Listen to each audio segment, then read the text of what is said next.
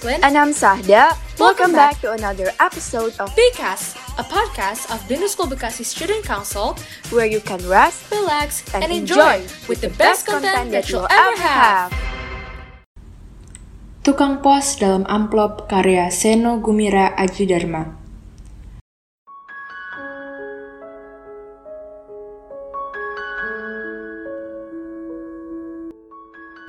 Aku mengayuh sepedaku dengan terengah-engah mendaki bukit. Sudah berpuluh-puluh tahun aku menjadi tukang pos, pengantar surat yang tidak pernah mendapat surat. Namun, baru kali inilah aku harus mengantarkan surat ke suatu alamat yang begitu jauh, seolah-olah berada di ujung dunia. Sudah 40 hari 40 malam, aku mengayuh sepedaku nyaris tanpa henti. Sebelum akhirnya sampai ke Bukit Kapur ini. Aku mengayuh sepedaku siang dan malam dan hanya berhenti makan, minum, dan tidur sebentar di bawah pohon yang rindang. Sembari merasakan tiupan angin dan mendengarkan suara gemercik sungai yang mengalir. Ketika tergolek-golek di atas rumput, mengenangkan keluarga yang sudah lama ditinggalkan. Untuk pertama kalinya dalam hidupku sebagai tukang pos, pengantar surat yang merana tanpa menyapa, aku harus melakukan perjalanan begitu panjang di bawah terik matahari dan sinar rembulan. Mengantarkan surat dengan alamat begitu ajaib, mengarungi lembah, hutan, dan padang rumput sebelum akhirnya menyusuri pantai selama berhari-hari sampai tiba di kaki bukit. Heran, ada orang yang mau tinggal di Bukit Kapur ini, di mana angin panas dan kering bertiup membawa bubuk gamping. Aku mengayuh sepedaku dengan terengah-engah sambil melihat ke belakang, melihat tas surat yang terletak di boncengan. Sudah dari kemarin salah satu tas itu mengeluarkan cahaya merah kemas-masan, seperti senja yang sempurna yang kejinggaan cahayanya membakar langit. Dalam perjalananku yang panjang selama 40 hari 40 malam, aku memang nyaris tidak pernah berhenti. Pada malam hari pun tidak tidur, mengayuh sepeda sepanjang malam di jalan tol tanpa ujung, di bawah sinar rembulan yang kebiru-biruan. Tetapi, aku selalu berhenti apabila senja menjadi sempurna. Berpuluh-puluh tahun dalam kehidupan manusia yang fana, sangatlah mungkin ada seseorang yang tidak pernah merasa senja itu ada. Namun, aku bukan orang seperti itu.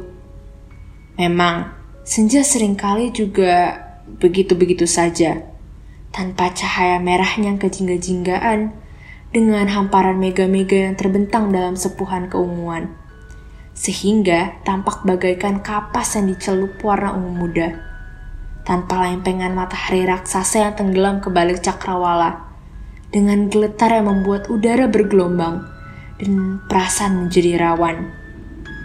Bagiku, menghayati senja sama pentingnya dengan berdoa di dalam kuil. Dalam perjalananku mengayuh sepeda 40 hari 40 malam, beberapa kali kujumpai kuil-kuil yang sudah menjadi reruntuhan maupun masih digunakan. Tapi, aku tidak pernah berhenti di kuil yang manapun. Hanya apabila senja menjadi sempurna dan cahayanya yang kemas-masan membuat langit membara sebelum menjadi ungu biru dan kelam, aku akan berhenti. Menghayatinya bagaikan suatu upacara sebelum kembali melanjutkan perjalanan. Makanya, aku sungguh mengenal cahaya senja kemas-masan dari tas surat di boncengan. Aku hanya heran, bagaimana mungkin ada cahaya senja merah kejingga-jinggaan bisa memancar dari dalam tas surat ini. Di bukit ini, akhirnya aku berhenti. Penasaran juga rasanya melihat tas surat memancar-mancarkan cahaya seperti itu. Apalagi, cahaya yang memancar-mancar itu seperti berbisik dan memanggil-manggil. Semua surat sudah kuantarkan berbagai pelosok bumi. Aku telah mengantarkan surat kepada seorang tukang pedati. Aku menyampaikan surat itu ketika pedati yang ditarik seekor kuda itu masih berjalan mengelilingi bumi. Kata orang, Pedati itu sudah berjalan selama 1000 tahun dan tidak sampai-sampai juga. Pedati itu sudah mengelilingi bumi sampai 40 kali sehingga setiap orang mengenalnya. Itu umur saja lewat, kata seseorang ketika aku tanya. Aku juga telah mengantarkan surat kepada seorang pengemis yang paling susah dicari. Karena surat kepadanya sama sekali tidak beralamat. Tapi aku ditugaskan menyampaikannya juga. Buset, aku tidak akan pernah menemukannya. Kalau bukan, pengemis itu sendiri yang menyapaku di sebuah kedai arak di tepi jurang. "Kau bawa surat untukku?"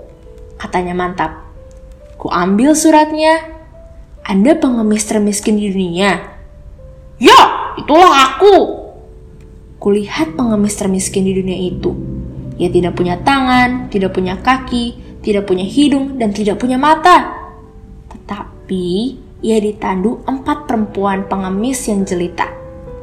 "Letakkan di sini," katanya sambil membuka mulutnya. Kuletakkan surat itu di mulut yang lantas menggigitnya. Kemudian aku juga membawa surat-surat untuk para pelacur dalam perahu. Aku menunggu perahu mereka lewat di kelokan sebuah sungai sampai 3 hari lamanya sebelum bisa menyampaikan 17 surat mereka. Kini tinggal surat terakhir yang rasanya tiba-tiba menjadi berat sekali. Anak-anak desa yang sedang mengembala kambing ikut berkerumun ketika aku mengambil surat dari dalam tas di boncengan. "Cahaya, cahaya!" teriak mereka. Mereka berkumpul dan menatapku dengan mata bertanya-tanya. Kuambil amplop itu. Berat juga untuk ukurannya. Malah berat sekali. Heran aku bisa kuat membawanya selama ini. Rupa-rupanya ada celah yang terbuka. Petugas Federal Express di kota di mana pelangi tidak pernah memudar itu kurang teliti merekatkan penutup amplop. Payah. Itulah kalau kerja sudah menjadi rutin. Tidak terpikir bahwa surat bukanlah sekedar surat. Sebuah surat adalah pesan, kandungan rohani manusia yang mengembara sebelum sampai tujuannya. Sebuah surat adalah sebuah dunia di mana manusia dan manusia bersua. Itulah sebabnya sebuah surat harus tertutup rapat, pribadi, dan rahasia. Dan tak seorang pun berhak membukanya. Masalahnya, surat ini sekarang sudah terbuka dan aku yang dengan tidak sengaja menengok ke dalamnya bagaikan langsung tersihir. "Awas Pak, jangan masuk, itu senja!" Anak-anak itu berteriak. Aku tidak ingin masuk, tapi aku tersedot ke dalamnya seperti mimpi saja rasanya. Tiba-tiba, aku sudah berada di dalam amplop dan berenang seperti ikan. Ternyata amplop ini emang berisi senja. Sepotong senja di mana terdapat matahari yang sudah terbenam separuh di cakrawala. Tetapi di dalam amplop, semesta adalah dunia air dan aku menjadi ikan yang bisa bernafas dengan insang. Aku menjadi manusia ikan. Sekarang aku tahu bahasa ikan. Di dalam dunia air, aku mendengar banyak sekali suara-suara yang setelah kuperhatikan ternyata adalah kata-kata. Ikan-ikan adalah para penyair. Mereka bertukar kata dengan puisi yang tak terjemahkan dalam bahasa manusia. Samudra mengendangi semesta matahari senja yang terbenam separuh dan tidak turun-turun itu. Karena pergerakannya, terhenti ketika senja ini terpotong juga terbenam, dan cahaya senjanya kemerah-merahan membuat dasar lautan ini menjadi jingga.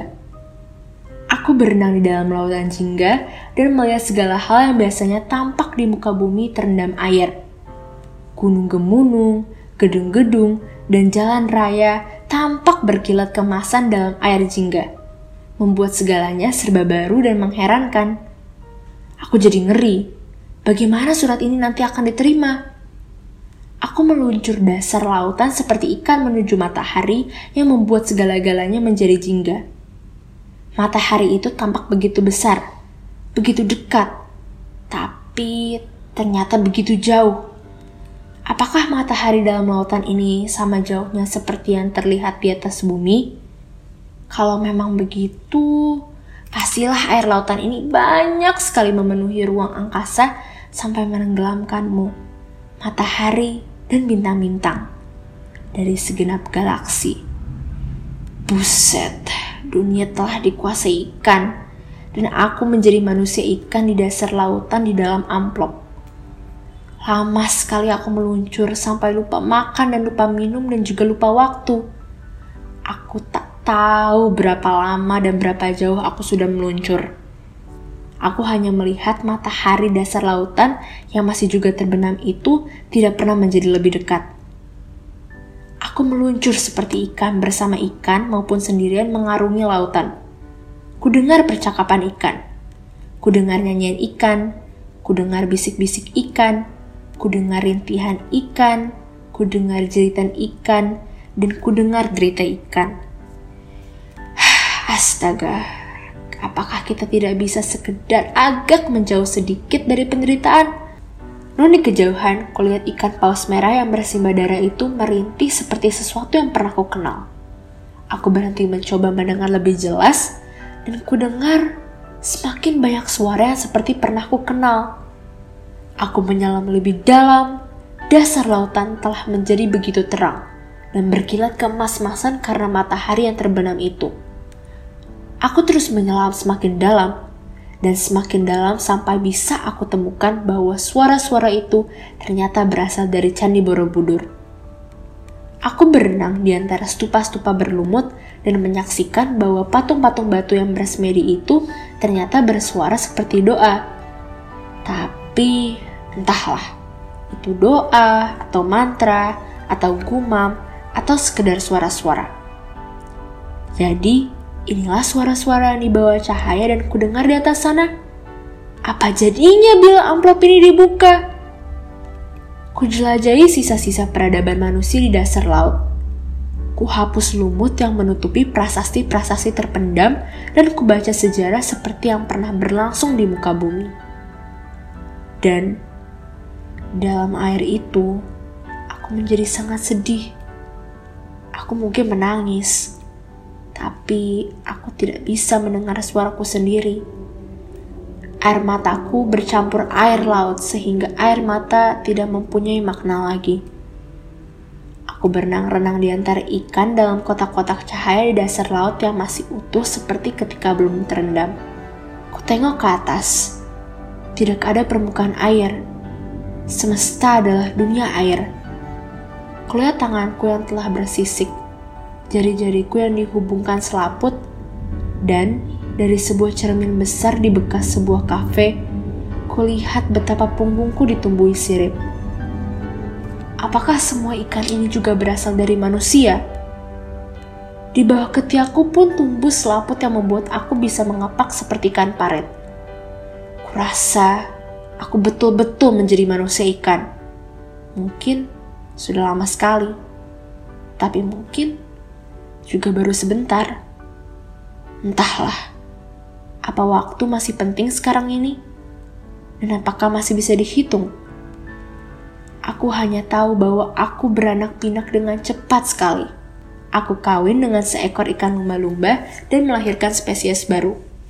Anak-anakku menjadi makhluk air yang mempunyai kecerdasan sehingga dimungkinkan membangun kembali sebuah dunia yang berada di dalam air.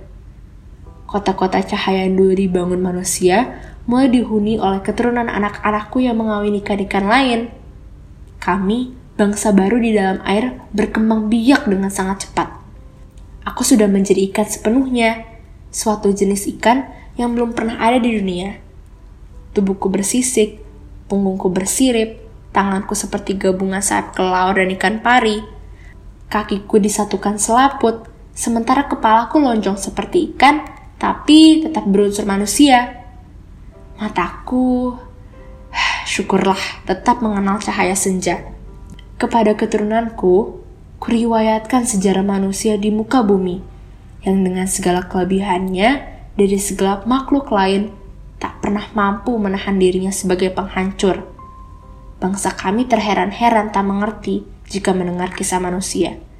Mereka tidak bisa membayangkan betapa mungkin manusia menghancurkan hutan, mengotori laut, menyantap makhluk-makhluk lain, dan membunuh sesamanya tanpa perasaan. Mereka tak mengerti betapa mungkin manusia menjadi begitu jahat dan dengan kecerdasannya hanya merusak semesta yang suci. Demikianlah dasar lautan selalu bercahaya kemasan seperti senja. Ketika matahari terbenam, terbangun sebuah peradaban yang mencoba belajar dari kesalahan manusia.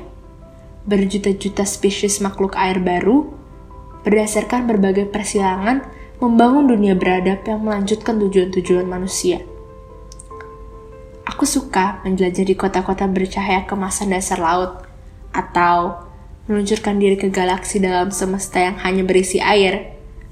Segala bintang terendam air, semesta adalah air, dunia adalah air yang bergelimang dengan cahaya senja dari matahari yang terbenam separuh.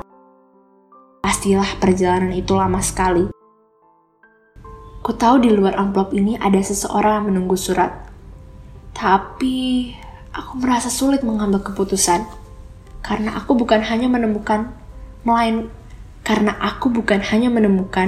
melainkan membangun kehidupan baru. Kalau aku keluar lagi dari amplop, aku hanya akan kembali menjadi tukang pos yang harus mengantar kode surat ke sana kemari. Lagi pula, aku tidak tahu jalan kembali. Dari semesta ini, aku tidak melihat sesuatu yang merupakan jalan keluar.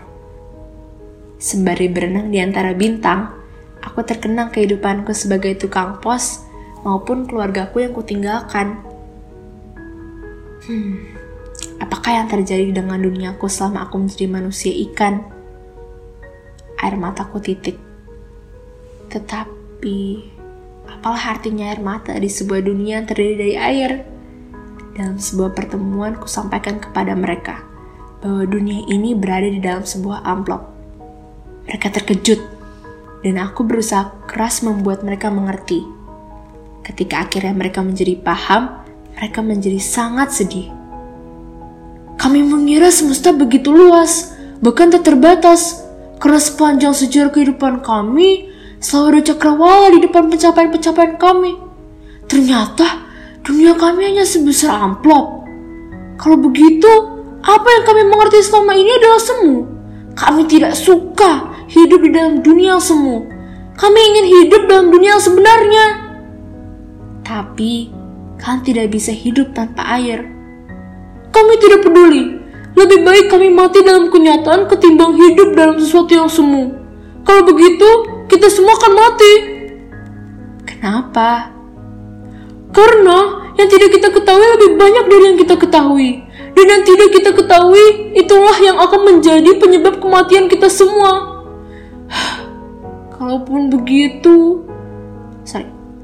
Kalaupun harus begitu, tidak apa-apa, kata mereka. Kalau begitu, kalian tidak pernah belajar apa-apa. Untuk apa semua ini dibangun kalau hanya ingin mengulangi bencana yang sama? Apakah kami harus menyerah dan hidup di dalam amplop? Pengetahuan itu dibangun setapak demi setapak. Kalian tidak bisa meloncat begitu saja keluar amplop tanpa tahu apa yang akan kalian hadapi di luar amplop itu. Aku yang dari sana saja tidak tahu bagaimana caranya kembali. Semenjak itu, hampir semua makhluk air yang memiliki kecerdasan itu mencari-cari jalan untuk keluar dari amplop. Setiap gua dan terusan ditelusuri. Siapa tahu, seperti sebuah jalan yang menghubungkannya dengan dunia di luar amplop. Siapa tahu, seperti sebuah jalan yang menghubungkannya dengan dunia di luar amplop. Aku menjadi sangat takut dengan cita-cita kemajuan yang tidak kunjung padam. Aku pergi ke Candi Borobudur dan melihat-lihat patung-patung batu di dalam stupa masih bergumam, seperti mendengungkan mantra-mantra atau suara-suara itu merayap bersama cahaya senja larut dalam gelombang air. Berdenyar-denyar dalam kartap kemasan yang melintasi relief sepanjang dinding batu. Makhluk-makhluk air keturunanku suka berziarah ke Borobudur. Candi itu dipenuhi ikan dan dunia. Namun, bagaimana caranya? Aku ingin membuat catatan. Tetapi di dunia air ini, kami tidak mengenal huruf dan cara kami berpikir sama sekali lain. Percakapan kami berlangsung di dalam pikiran, karena mulut kami tidak berlidah. Kami tidak bertelinga, dan air tidak akan mampu menghubungkan suara-suara kami, sehingga terdengar seperti kami menyuarakannya. Aku masih melamun di Candi Borobudur ketika senja tiba-tiba beranjak. Matahari yang terbenam separuh selama berabad-abad itu bergerak kembali. Senja akan segera berubah menjadi malam. Dunia akan menjadi gelap, dan segalanya akan menjadi lain. Ikan-ikan benang mundur. Makhluk-makhluk air terkejut dan belingsatan. Cahaya senja yang merah kemas-emasan itu memudar dengan cepat, meninggalkan nuansa ungu yang kelam dan dasar lautan yang tadinya selalu terang berubah menjadi gelap sama sekali. Aku terpaku di tempatku, meraba-raba dinding candi di sekitarku. Hanya ada kegelapan dan aku tidak bisa melakukan apa-apa. Inilah malam. Apakah esok matahari akan muncul lagi? Aku memejamkan mata. Dunia dalam mataku yang terpejam ternyata lebih terang daripada dunia dengan mata terbuka yang kehitamannya jauh lebih hitam dari hitam yang paling hitam. Dalam dunia dengan mata terpejam, masih kulihat senja itu. Senja dengan matahari yang separuh terbenam. Pada saat mataku terpejam, itulah ku dengar suara manggil-manggil. Pak, sudah dibilang kan jangan masuk ke dalam amplop itu.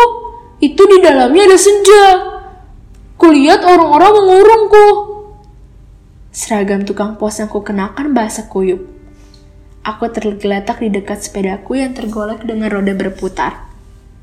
Aku bangkit berdiri. Kulihat orang-orang di sekitarku.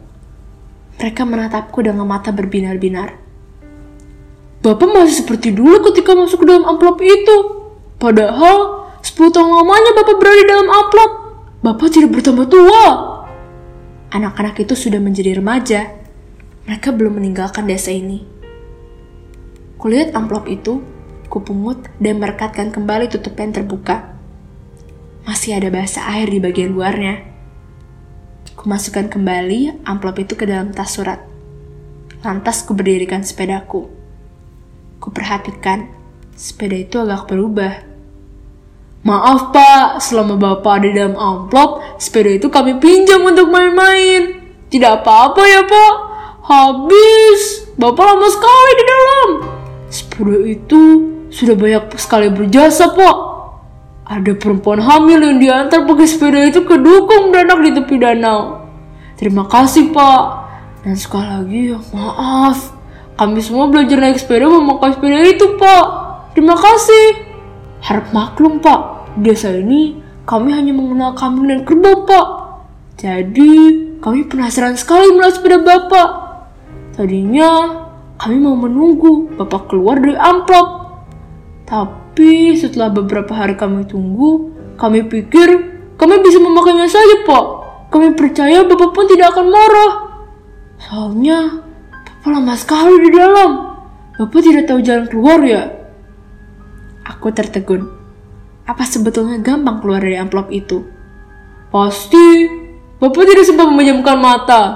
Orang tua kami sering keluar masuk senja, tinggal memejamkan mata. Itulah pintu masuknya. Tapi kami semua tidak tertarik karena sudah kenyang dengan cerita. Kami lebih tertarik main sepeda. Apa Bapak banyak senang di sana? Aku naik sepeda dengan pakaian basah kuyup. Aku tidak tahu apa yang harus kukatakan. Aku mengayuh sepeda aku dengan terengah-engah mendaki bukit kapur. Masih ada satu surat yang harus kusampaikan. Ketujuan, seperti tertulis di alamatnya.